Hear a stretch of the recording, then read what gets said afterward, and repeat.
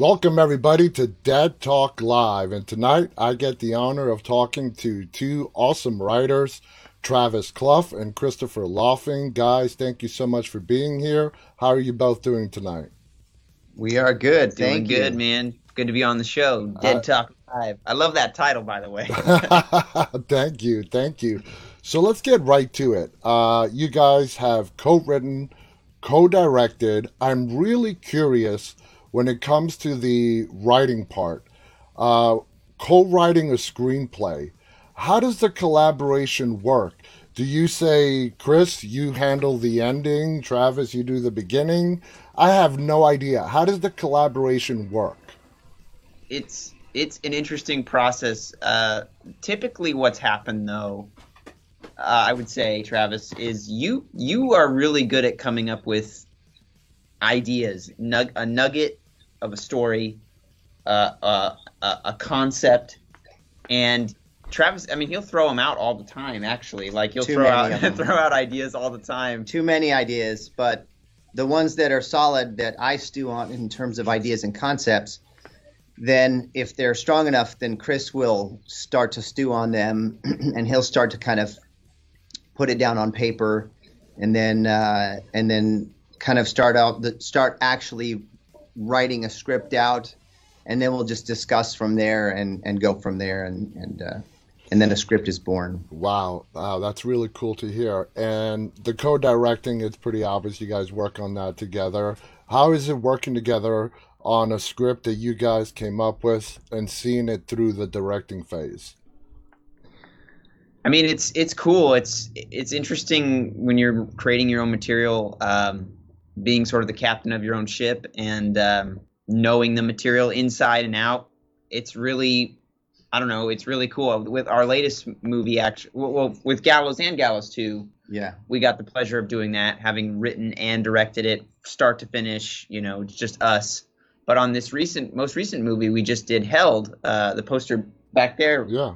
This was the first time we actually worked with another writer and doing something that we didn't write completely start to finish, although we helped with the screenplay. We were heavily involved in the development process, so we knew the story really well, and that just made it that much easier for us to just jump in and direct the heck out of this movie. So it was good. So give us a background on this new movie that just came out this past April called Held. Tell us what the movie's about.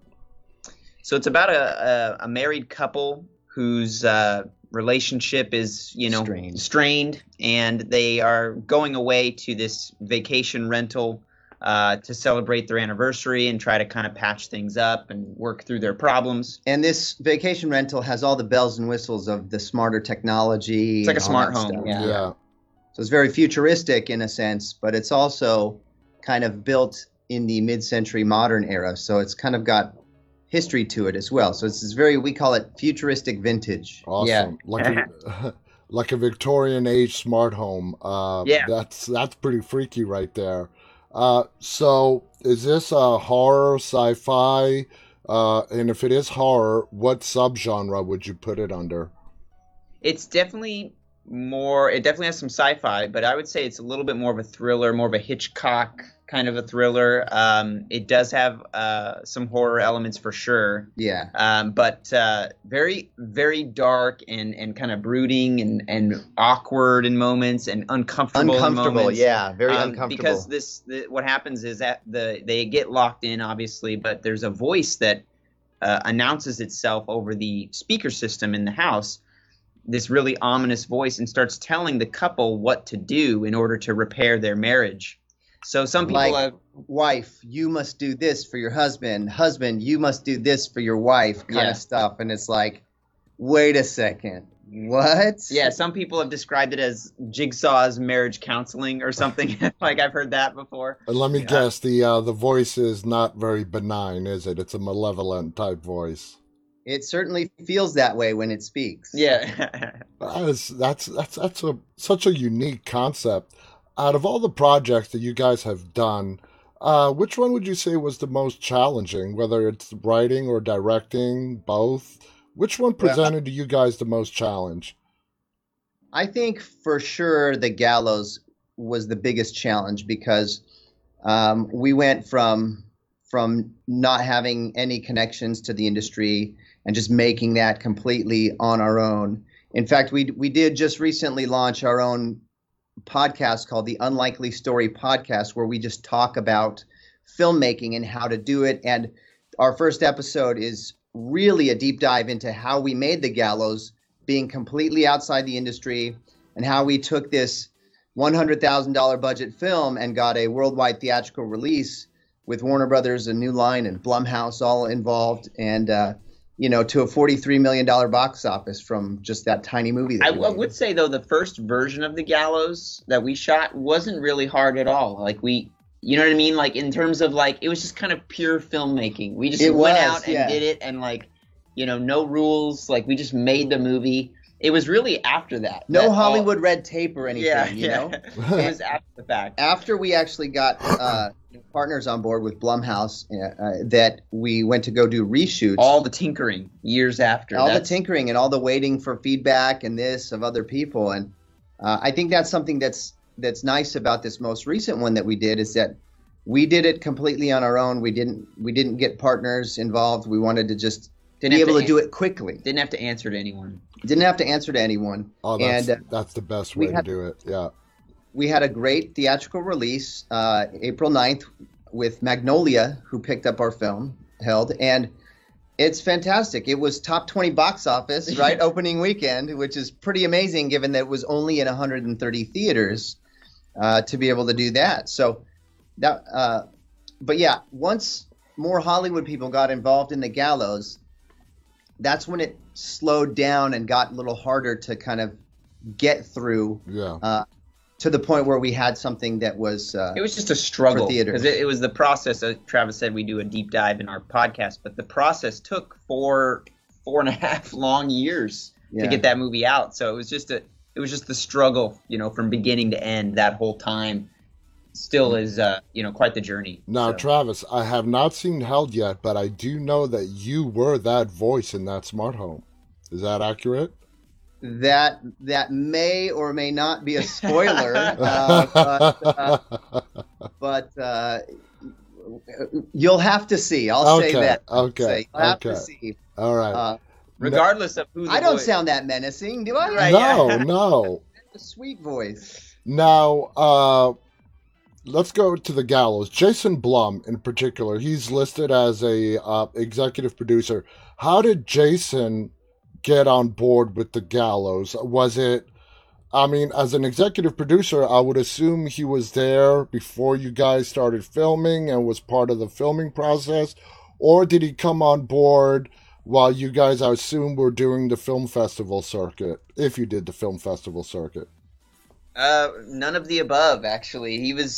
We made The Gallows completely independent of anyone. It was literally just myself, Travis, 2 helpers, and the 4 actors. And that was how we made The Gallows. It was as raw as Blair Witch. It was like just us in that theater running around making this movie.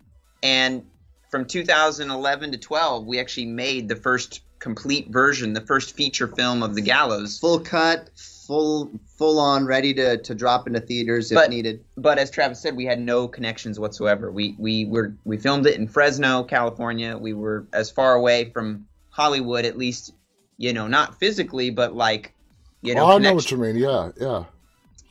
But we submitted. We cut a trailer actually, and we put this trailer online for our finished film, and we presented it as though it was coming out through a studio, as if it was going to be a major release, which it wasn't. There was no one backing it. We were just like, hey, this movie's coming out, We got the deep voice and everything. Coming soon this October. Well, you guys know by now that 90% of Hollywood is all about perception. Yeah. Exactly. Yeah. Go on. Absolutely.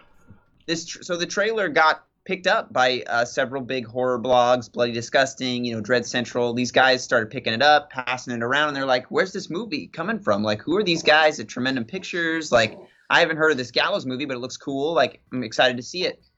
And so the industry people who were seeing the trailer started giving us calls, and we got calls from managers, sales agents. The Weinstein Company called us back in the day. That's right. And All from this trailer. from the Yeah. trailer, from this trailer we put online, which you can find on our YouTube channel. If you just look up Tremendum on YouTube, Okay. you can see the original trailer that we put out there. But basically, the one person that we got reached out from that we really connected with was this guy named Dean Schneider, and he worked at Management 360. And we met with Dean down in Beverly Hills, showed him the movie, gave him a DVD copy of the movie. Now, we get into more detail in the podcast, Yeah. which is really a great. Any indie filmmaker or any filmmaker at all would really enjoy this part of it because, like, we slept in our van, you know, like yeah, we it were was- like, oh yeah, we're in Hollywood all the, yeah, we're gonna be there in the morning, yeah, sure, we'll come by, you know, but like we drove our van down from Central California. We stayed the night in the van, woke up, brushed our hair in the mirror, then went into this posh Hollywood office, you It know. was like we were so out of place, but Yeah. we tried to fit in as best we could. But he met up with us. We gave him a copy of the movie, and you know, a couple weeks went by, and we followed up, and he came back saying, guys, I wanted to show it to a couple other people in our office, but we really love it actually, and we want to get it over to Jason Blum, and from there, Blumhouse, the people at Blumhouse saw it, and they decided they wanted to do a test screening, and that test screening is really what determined for them and all of us whether or not it was going to, you know, move forward with them. And the test screening, it scored way better than they were even expecting, even though they thought it would do good. It did really good. And then from there, it was like, okay, if we're going to do this, there might be some reshoots and some things that we need to do to smooth out the version that you guys did to improve upon it. And that's where it kind of started to drag a little bit when we would go back and forth between the different chefs in the kitchen, you know. Yeah, and that version of the Gallows, that initial version that was test screened that first time, you can watch that complete version on the Blu-ray for the Gallows, because that's the version that no one ever saw, you know, in theaters, because that was the original one that we made, the full feature, because we ended up going and reshooting almost the entire movie, and that's the theatrical cut that you guys saw. That's amazing. See, that's the one thing that I'm a completely media streaming reliable. We are a media streaming household. We don't have any more physical Blu-rays, but that's what I miss about Blu-rays is all the extras that's not available on streaming services. Right. So I'm going to just go out and pick up the Gallows just to see the original version. Now, how different would you rate are the differences between the original cut that you guys did to what ultimately ended up being the final cut? You said it was a completely different story. I mean, is it like all different? Story is the same. There's plenty of similarities, but there are some things that we tightened up that made a little more sense or made it a little bit easier for audiences to follow. The biggest change people would notice is the change in one cast member. So we actually had the cast carried over. You know, there's four main characters throughout the film, but one of them we recast. And not by choice, really. We were kind of forced to. She had changed her appearance between the films. Yeah, about 6 months had gone by between, you know, the end of production and the reshoots.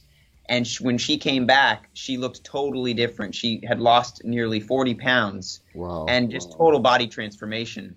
And we saw her. We thought she looked great before, but Yeah. she like got super duper skinny now and all that stuff. And so it was a real pain because we were planning on keeping all of her stuff and only like reshooting maybe 40% of the film. But once that happened, we knew we were going to have to reshoot a bunch. Yeah, and because caused she us just to didn't reshoot. look the same as her former self. And it's a found footage movie, guys. Yeah, I mean, how are we going to – we're not going to do any Eddie Murphy, prosthetics. Now you guys, you have me wondering, is it the character of Cassidy or it's Cassidy? Okay. Yeah. Okay. That's how Cassidy got involved, Cassidy Gifford. We were in Management 360's office the day that we realized we had to recast this girl, And they represent her and represent Cassidy Gifford, and they said, "Hey, you should take a look at a client of ours." And you know, he pulled her up on Google or whatever, and we're like seeing all these pictures of her with Kathy Lee Gifford. I was like, what, is she friends with Kathy Lee Gifford or something? That's kind of weird. And it's like, no, that's their mother-daughter. I was like, what? yeah, we're like, wait, what? That's that, and we thought immediately that wouldn't work for a found footage movie because of sort of her name recognition. Uh-huh. And but she was really new enough. She was new really enough. hadn't done anything, and only by name was she known, not necessarily by her face, yet. Yeah. Point. Yeah. So, but it ended up working out great. Cassidy killed it, and she was such a pleasure to work with. She was great. awesome. She was great, and she ended up on the poster. So. Yeah. Her character was amazing. Now, any particular reason why you guys chose Nebraska as the location? It could have been anywhere suburban America. Any particular reason Nebraska, or did you guys just say, you know what, Nebraska? It's kind of a funny story. I'm from Nebraska originally, and when we first came up with this idea, Travis came up with this idea, or came to me with it, we decided to take a page from the Blair Witch and really craft an intricate backstory to this gallows lore. So much so that we created a full-on event that took place, and I'm using air quotes here for those of you watching, that took place in Nebraska, in my hometown of Beatrice, where my dad actually told me this story and passed it on to me. He saw this kid on stage back in high school that died from a prop malfunction. Wow. My dad was literally there and witnessed it, and told me that the footage existed of this incident, and the police department in Beatrice had copies of this footage.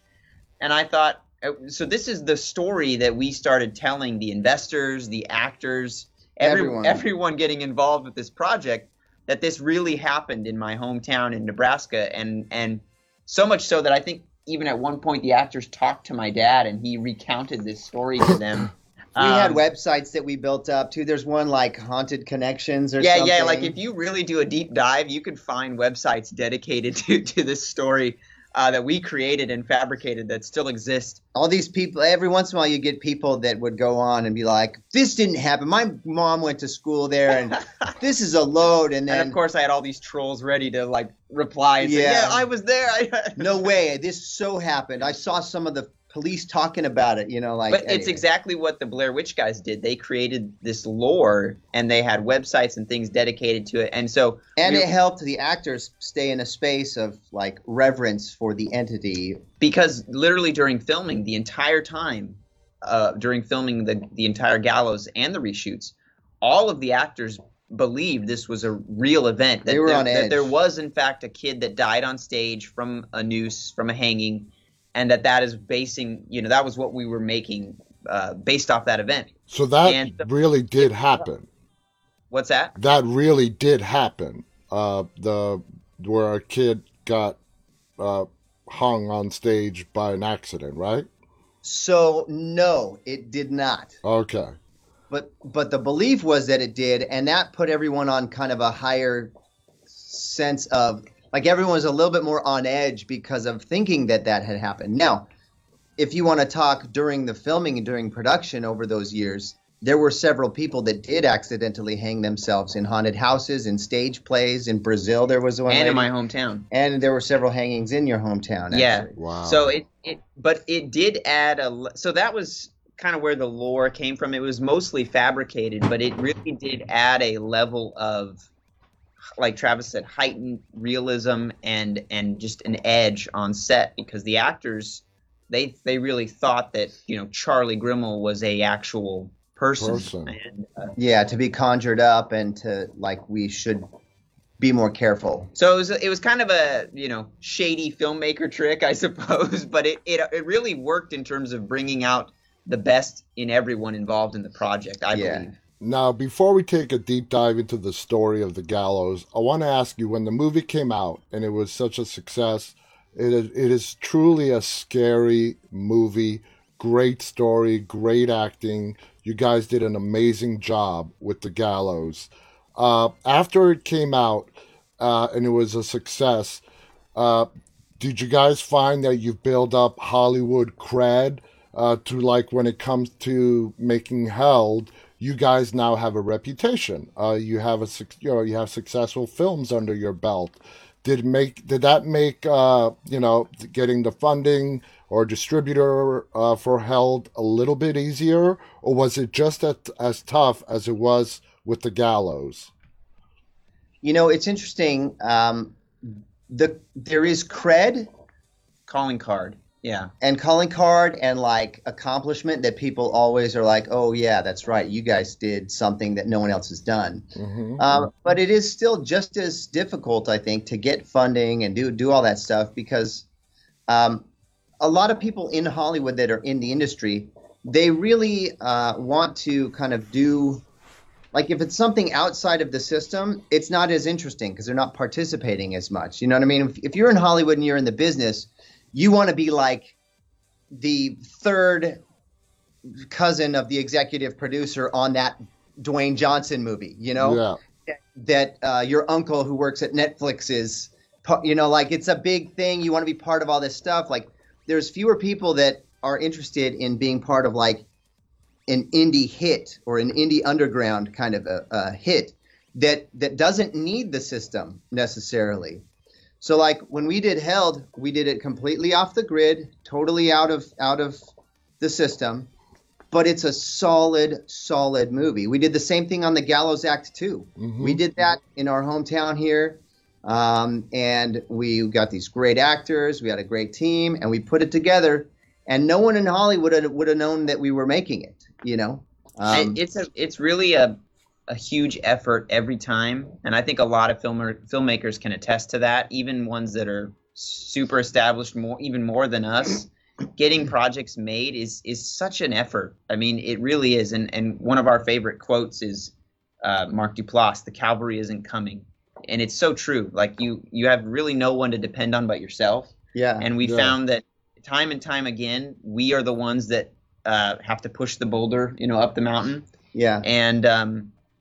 But I mean, in honesty, maybe we wouldn't have it any other way. Sure, we'd like to have, you know, Avengers 6 or whatever come rolling our way as directors.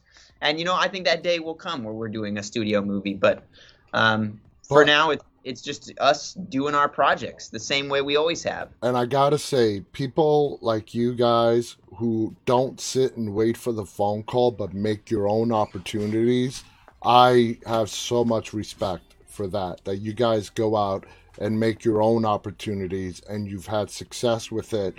So to summarize, the fact that you guys went and made Held without asking for any Hollywood assistance actually caused you a little bit of some backlash within the industry of Hollywood. Is that accurate? Not backlash, but, you know, like, wait, you guys did this without us? How did you do that? I would just say it's not so much that. It's more that they're just like, oh, cool, you did that. Like, awesome. Like, it's like, I feel like they think there's not much value that they can add. So there's no point in jumping on. And this is something that some of the guys at Blumhouse have told us. When we were filming the Gallows sequel, several of the other co-producing entities wanted to come up, or we asked the people at Blumhouse, hey, why don't you come up on set? And one of the main guys, Cooper, he called, he's like, guys, I'm not going to be able to come up. I got to put out a fire on this other thing and yada, yada. And you don't even need me. You're a victim of your own competence. I don't need to be there. I know it's going to go right. So that's kind of a really cool thing to know, that our reputation is such that other producers don't need to show up. They just know it's going to get done. Yeah, I would say too, it's like, I think there is kind of in Hollywood, especially with salespeople and distribution people, there's really not much they can do after you serve them a finished film on a silver platter. You know, like what we did with Held, we literally finished everything and just started shopping it around, and it's like, oh yeah, this is good. Okay, we'll buy it and we'll put it out there. You know, like there was no editing notes, there was no like changes requested or anything. Like it was just, here you go, here's the movie. We even had a trailer prepared, and that took we did a couple of modifications based on what Magnolia was hoping for or wanted to tweak. But like everything is prepared. So we're like a one-stop shop. We can get everything done and kind of just be like, okay, distribute this movie. I guess to sum all that up would be to say we can do everything we've been doing without the help of a big studio. But it sure would be nice to have the help of a big studio. Yeah, it makes it much simpler. Now, Tremendum, your studios, Are you guys production and distribution, or do you deal mainly with just production? We're just production at the moment, I'll say. Yeah. We produce everything. We direct most things. We write many things. We hope to be able to do all things. Oh, of Yeah. course, yeah, yeah. We have a bunch of projects lined up with other writers and filmmakers that we're excited to be producers on, just producing, not directing. Some great things in the horror space, actually. And we've been working on trying to get a fund. There have been a lot of like things back and forth over the years between different entities and us where we've almost had like first looks, and then like COVID happened and those first look deals kind of switched up, and or theaters are not quite as big of a thing anymore, and Yeah. there's more like paid streaming service or ad video on demand, ad supported. And so like a lot of things are different in the industry. And so for us, we feel like we can do a lot more on our own if we just now get funding or put together a fund so we can self-finance all these movies. We covered Held out of our own pockets. We had a couple friends jumped in, our neighborhood dentist who's a friend, an airline pilot who's a friend, right? But we covered the lion's share of it. But we want to create a fund where others can come in and we can still keep our model of doing these high concepts on still big budgets, but small for Hollywood standard. Oh, yeah. So who's the main distributor for Held? Magnolia. Magnolia. Under their releasing label. Yeah. Awesome, awesome. And it's available. You said it came out in theaters. How soon after the theatrical release was it available on video on demand? So it was a day and date. So it was on demand right on the same day. And it came out, this is kind of cool, today, literally today, it just released on DVD and Blu-ray. So it's out Awesome. on home video right now. And I think it's even going to be on Redbox next week, a week from today. Redbox next week, and then Walmart's and Best Buys and, Right now, and yeah. other and Targets and stuff Yeah. right now. That is so cool. Now, you guys being filmmakers, COVID sped it up, but how do you feel about simultaneous theatrical video on demand releases as filmmakers? Do you think it's a good idea? It looks like Hollywood is still trying to find a formula that's going to work. I have seen anywhere from $20 video on demand movie rentals, not buying, rentals, $20. I have, we all know the simultaneous theatrical and video on demand releases. Some other studios are releasing to theaters and then a week later going to video on demand. Out of all those options, which ones do you personally, both of you guys, personally like the most? That is going to be you think is going to be successful? I mean, personally, as a filmmaker, of course, we love the theatrical experience. We love seeing our work on the biggest screen possible. And I know really every filmmaker, I think, feels that way because you work so hard on these movies for so long. It's a shame to see anyone watching it on a tiny little screen with, with crappy speaker. And especially when you have, super talented artists like we've been fortunate enough to work with on the sound department, our composers, our sound designer on Held, and The Gallows, Brandon Jones, who also did A Quiet Place and Quiet Place 2 and a bunch of Transformers movies. I mean, the guy is just a stud, and the sound he creates is just, it can't be heard any other way other than in the theater. That being said, I think it's inevitable, and there's really no way around it these days, that this is the direction we're heading, right? That streaming and other platforms are here, and people are watching things on those smaller screens, and it's not going to go away. No. We can't just eliminate them and force people back into. It's just not going to work. So I think it's inevitable. I think people it's just going to go that direction. I hope people continue to see movies in theaters. There will still be room for that. I think there always will be room for that. But from a business perspective, it's always been tough in theaters because the theaters themselves take half of the box office. So a lot of people don't realize that. So when a movie gets made for, even a big Marvel movie, $100 million, $200 million to make it, $100 million to market it, and then it does 200 million box or 300 million box office. You're like, great, they made their money back. No, they cut that box office in half. They made half of their money back. They have to literally double the box office. I thought theaters mainly relied on concessions for the biggest part of their revenue. And that is they do make most of their money on that, but they still do. They do make a lot of money on concessions, but they still take half of the box office. It's usually somewhere between. I think it depends on the studio as well. Like different studios will charge different things, but I've heard it's anywhere between 40 and like 60% of the ticket revenue. Okay. Wow, I did not know it was that much. And Chris, I think you're right. That there's always going to be a place for the movie experience, because it's not just going to watch a movie, it's an experience, whether it's an IMAX film or whatnot. It's an experience going to the movies with friends, family. That's not going to go away. What I see happening is we're probably going to see some mergers. Unfortunately, maybe some of the smaller theaters may not be able to survive, which really sucks. But what I think happened is this was a direction the industry was going. COVID just really sped up the timeline. I agree. Yes, I totally agree. Yeah. Now, let's dive into The Gallows. Okay, this, one of my favorite movies. I don't know if you know this, but the paranormal is my favorite subgenre in horror. First of all, do you guys consider yourselves big horror fans, or you like so-so? We're movie fans, all kinds, and horror it has a place in our heart, just like action or comedy. It's tough to say that we're like. I wouldn't say we're like diehard fans, although honestly, we have like all these scary masks and stuff all over our wall all in our home studio. Yeah, and the first movies I made growing up were all mostly scary movies. They were either just like dumb comedy skits or scary movies. Exactly. But I think that's kind of natural for young filmmakers, because horror is so accessible, right? Yeah. It's easy to do.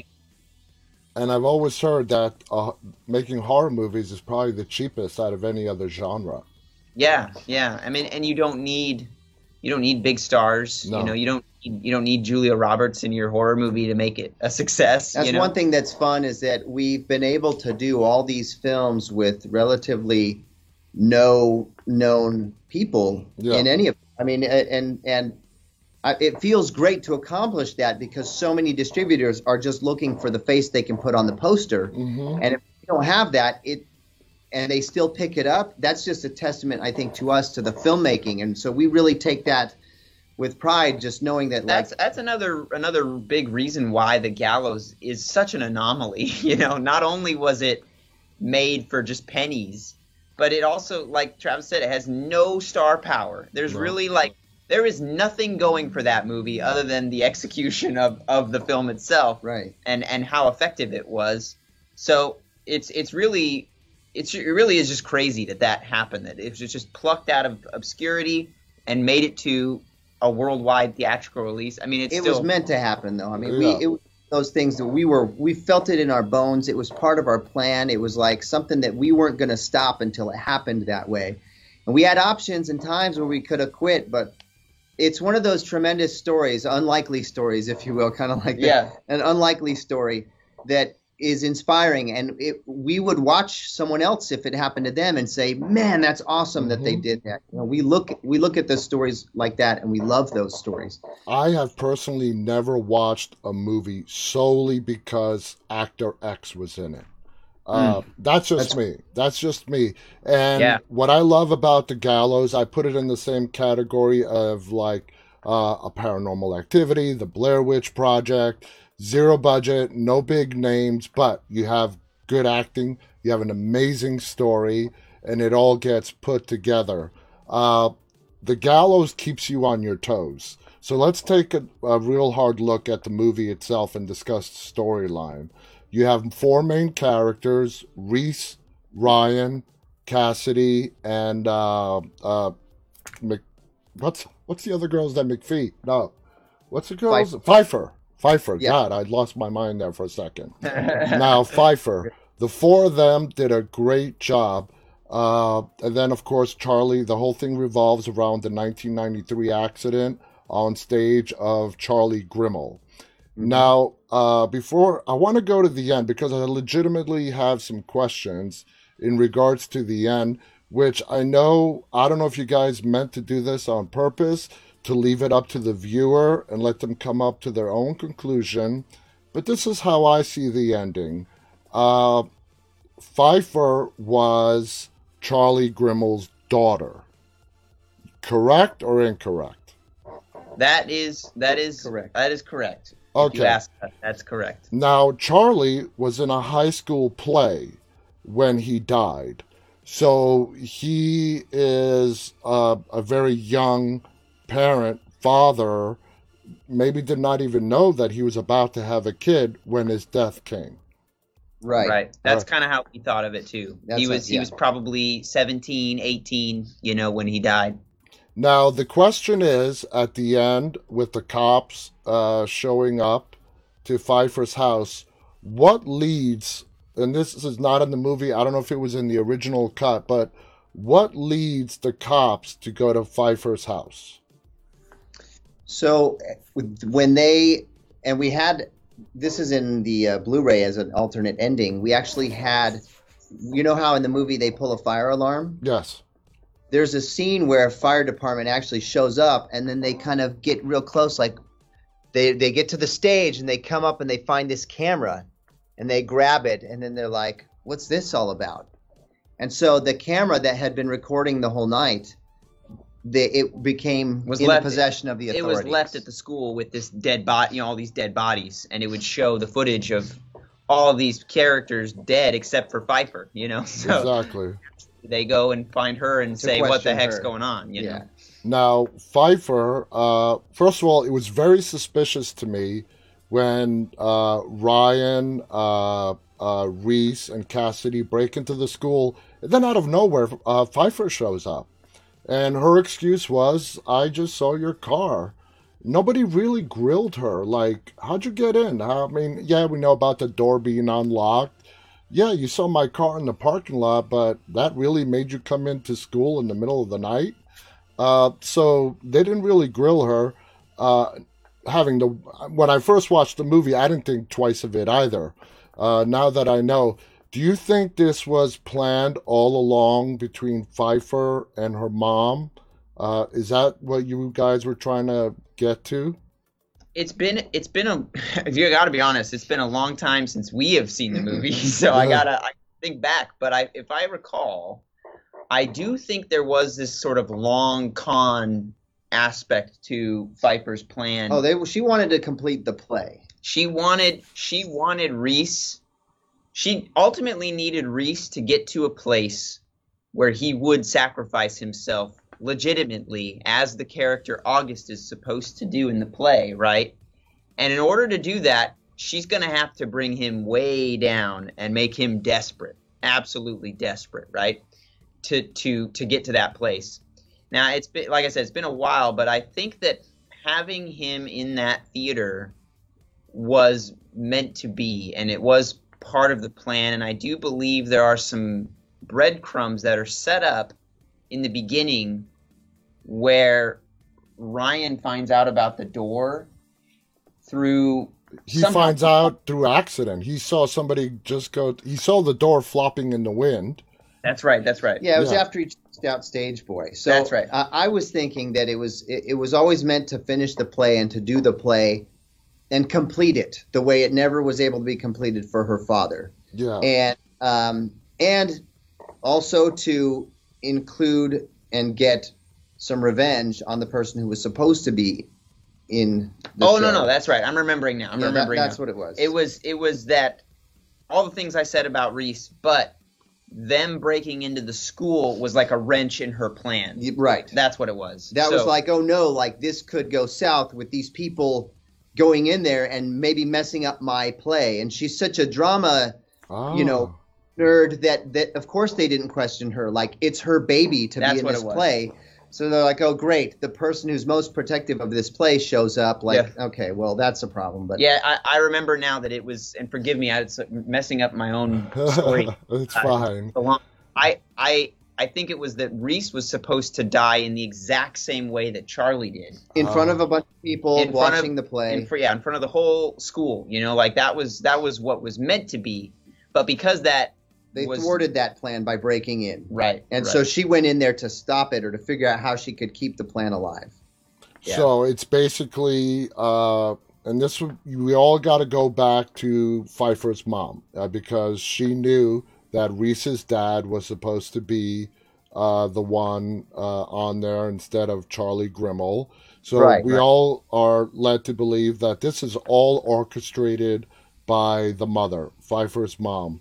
Now, when so the way you guys are saying it, and I didn't even realize this, I just thought it was all Pfeiffer and her mom leading them to be in that school on that night and have it work out the way it did. But it makes a whole lot more sense now that it was supposed to go on, the play was supposed to go on the next day, and that same accident that happened to Charlie was supposed to happen to Reese. Do you guys, when you were writing the story, did you want people to believe, especially with the ending, because that, Pfeiffer's mom and her Pfeiffer conjured up Charlie after he died? Is that sort of how you guys envisioned it? Because like I said, it's open to interpretation. And one of the possible options is that Pfeiffer's mom and even Pfeiffer herself, maybe, I believe Pfeiffer got brainwashed by her mom, but Pfeiffer's mom could have possibly conjured up Charlie Grimmel. What do you guys think about that? I agree. I think you're right in the sense that Pfeiffer definitely grew up in a brainwashed environment, thinking a certain thing. Oh yeah, and her mom would have held her back too, like a year or so, just to be paired up at the right time with Reese. Exactly. Yeah, because she would have been a little bit older. Than Reese. But it's like if you have a 2-year-old and you find out that the son of the nemesis. That's where the long con comes in. It's like, okay, well, I'm going to make sure that when they get in, we can lobby to do this play at the school. I'm going to make it her thing. They're going to be in it together. And mentioning Charlie and conjuring his spirit up in that theater is how that's going to bring this to pass. Yeah, and I almost think I've always kind of viewed it as like Charlie's presence was always felt in some way in the theater after he died. And in the lives of Pfeiffer and her mom. Right. Like they always had this connection, probably more the mom, right?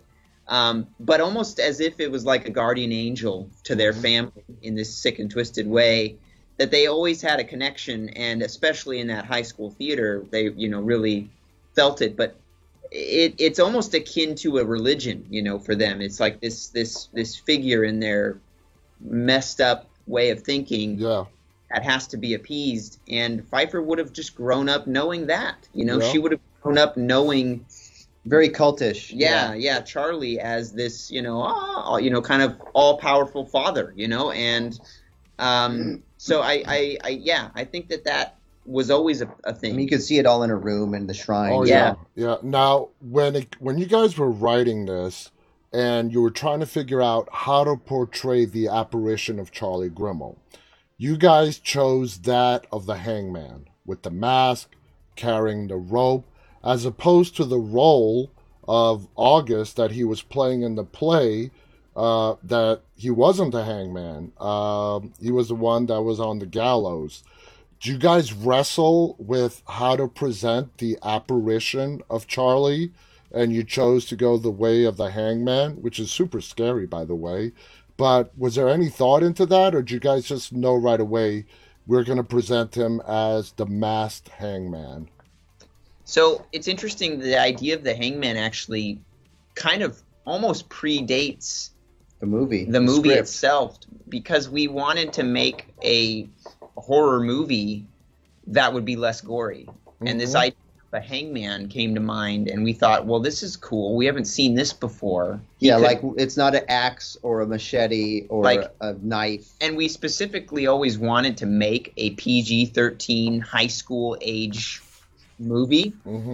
and which it should have been. You guys got to have to watch the podcast. Because we go into this deep detail on the rating. But essentially, that didn't work out. We got an R rating anyway, and we still to this day do not know why. But we think it has something to do with just kind of the raw nature of found footage and it being kind of, realistic and scary in that way.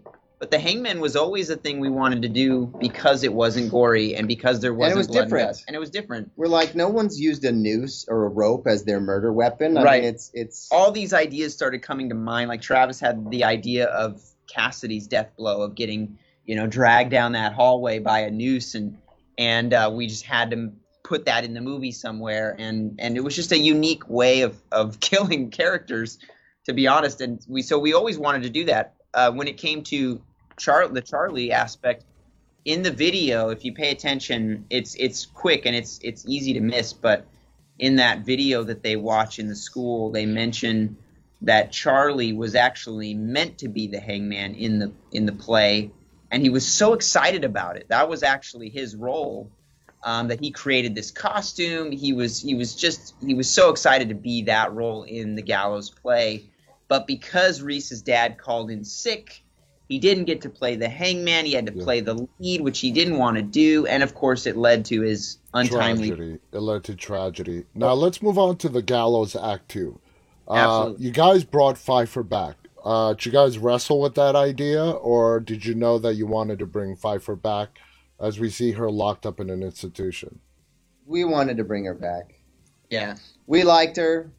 She's a fun character. It would be a cool kind of throwback, hearkening to the first movie, and she could kind of help us ease into kind of because the sequel is not really like a sequel or a prequel or anything. It's just like another story about that challenge within the same universe. It's the Charlie challenge. Yeah. We kind of took that challenge and kung fu'd it into like this playbill, and how doing this play, reading this play, conjures up this force of Charlie and people have kind of taken to the challenge in a dark way. And internet challenges, of course, as you know, have become kind of a big thing, and they were especially big at that time too. And we kind of wanted to play off of that. Yeah, and people doing really terrible, awful things. Oh yeah, absolutely. Now, they give you give a little brief explanation as to what led Pfeiffer to be locked up, but give us the real background. What happened to Pfeiffer at between the end of the first movie, where she seemed to be in cahoots, close to her mom, under her mom's brainwash control? What led her to ultimately have a breakdown and be institutionalized? Well, I mean, I think that it's basically once things were able to be settled and discovered and people were able to be detained, that they realized that this kid never had a chance and was not going to be any form of normal ever. And so once she was exposed and the mom was exposed, I feel like they were separated and both placed in both institutionalized separately, because they realized how much harm Pfeiffer's mom was doing to her and how dangerous they were together, obviously, with the deaths of these other students. And they were too far past giving up any notion of Charlie or that they would still continue to worship him. Exactly. Yeah. Now, staying with Act 2, Anna Rue, the main character, who was played by Emma Horvath. Sorry, I probably butchered that. She did a great job bringing Anna Rue to life and the character. A question that I have, we see, especially in the library, Anna Rue finds another person who is being tormented because she did the Charlie challenge. And she tries to save this person. And at the end of the movie, we find out that this person that she was trying to help is actually part of the challenge, is part of the trickery. Was that other girl literally being haunted by Charlie, and she had to find somebody to make, because in order to, I guess, win the Charlie challenge, you have to find somebody who is willingly going to offer themselves to hang themselves, basically, in honor of Charlie, for lack of a better term. Was that other girl legitimately being haunted by Charlie, and Anna Rue was her only way out? Yeah, that's Yeah. basically how we like to think of it. That's how we've and plotted it. Yeah. the character of Cade is really the orchestrator of that. We like to think that these kids, that girl in particular, and some of the other kids that we saw in the opening of the film, have basically become wrapped up into this challenge and are kind of trapped in it until they can get someone to willingly sacrifice themselves. That will be the finale of the show and effectively the end of the challenge. And so they're kind of trapped. They're being tormented all along the way, but they know they'll survive if they can get someone else to go through with it. Now, and if you see, some of the faces are satisfied and happy, and Yeah, some of them like Cade's parents. Yeah. But then Others are like sad. hers, she's like sad and like glad More it's not somber. her, Yeah. glad it's not her, but still like distressed. You can tell. But some are just like attaboy, Yeah. good job, you did it. Like they had done it somehow earlier in their lives or something. It's- Right. So Cade had no other motivation to do this, as far as we know, than to just do the Charlie challenge. And he had no regard that this girl was going to die. He was a psychopath. We think that, like, I like to think of Cade and both of his parents as definitely having some psychological issues. Oh, yeah. But for them, it was all about the performance. It was about doing something truly great in a way that was like almost like they had become so wrapped up in them as a family in achieving this great feat of acting. Like it's almost like that was their Oscar. Yeah. That was their best actor Oscar right there, that they just saw their son winning. And that's- they got someone to believe so much in their performance that person's performance was the ultimate. Right, right. And so we like to think that in, their own sick, twisted thespian minds, not that thespians are sick and twisted, but Yeah. these guys really took it too far. Yeah. That was the ultimate achievement. Talk about getting into your character. Oh, my God. Yeah. We only have a few minutes left. Oh, go on. I was just going to say Emma is fantastic. Oh, yeah. She did a great job, and she's been in several other things, but she most recently has been filming as one of the main characters in the Amazon Lord of the Rings series. So Wow. you'll be able to see her in that. We do not know what role, but we know it's a substantial one. Like it's got to be a pretty good one. Maybe she's an elf or something. I don't know. She's meant to be on screen. She's fantastic. You guys follow her career. It's going to be huge. It's going to be huge. I'm so happy for her. She was so great in Act 2, and for her to get the recognition, she's a great actress, and I'm really looking forward to seeing her in that. That is so cool. Now, moving forward, I'm going to watch Hell tonight. Where would people go? Which streaming service would they go to watch? Is it rent, buy on all the video on demand services? Is there a particular service where it's streaming part of a subscription? I'm not sure about the subscription, but I know Not yet it's. on the I subscription. think you can rent it just about anywhere. Rent by on all the iTunes, all the. Like all I the- said, it did just come out on Blu-ray DVD today, and so if anyone's interested in the behind the scenes and commentary by Special features. us, special features, that's available today. But I know it's definitely available to rent just about anywhere. I'd on say. all this. Awesome. I'm going to watch it tonight. It sounds really fascinating. And I just want to hear Travis's creepy voice. You won't recognize it. You won't recognize it, but I think you'll enjoy it. I mean, you may want to do another Dead Talk Live with us after. Absolutely. Yeah. Absolutely. I would love to do that. Now, beyond Held, are you guys have more projects in the works right now? We do. We've been working on an action comedy. We shot the first episode and a half, and it's meant as a pitch we're going to take to streamers. And it's got some well-known, social media creators in it that are really hilarious and funny in it, and that's exciting to do. And then we have a slate of about 5 or 6 more movies in like the horror thriller Genre. We've just been trying to like build this fund. so that we can get the financing to go make them. And we can still do them in our own way, or we could take them to studios. We like the idea of doing them our own way. Yeah. And then we also just launched our podcast, our Unlikely Story podcast.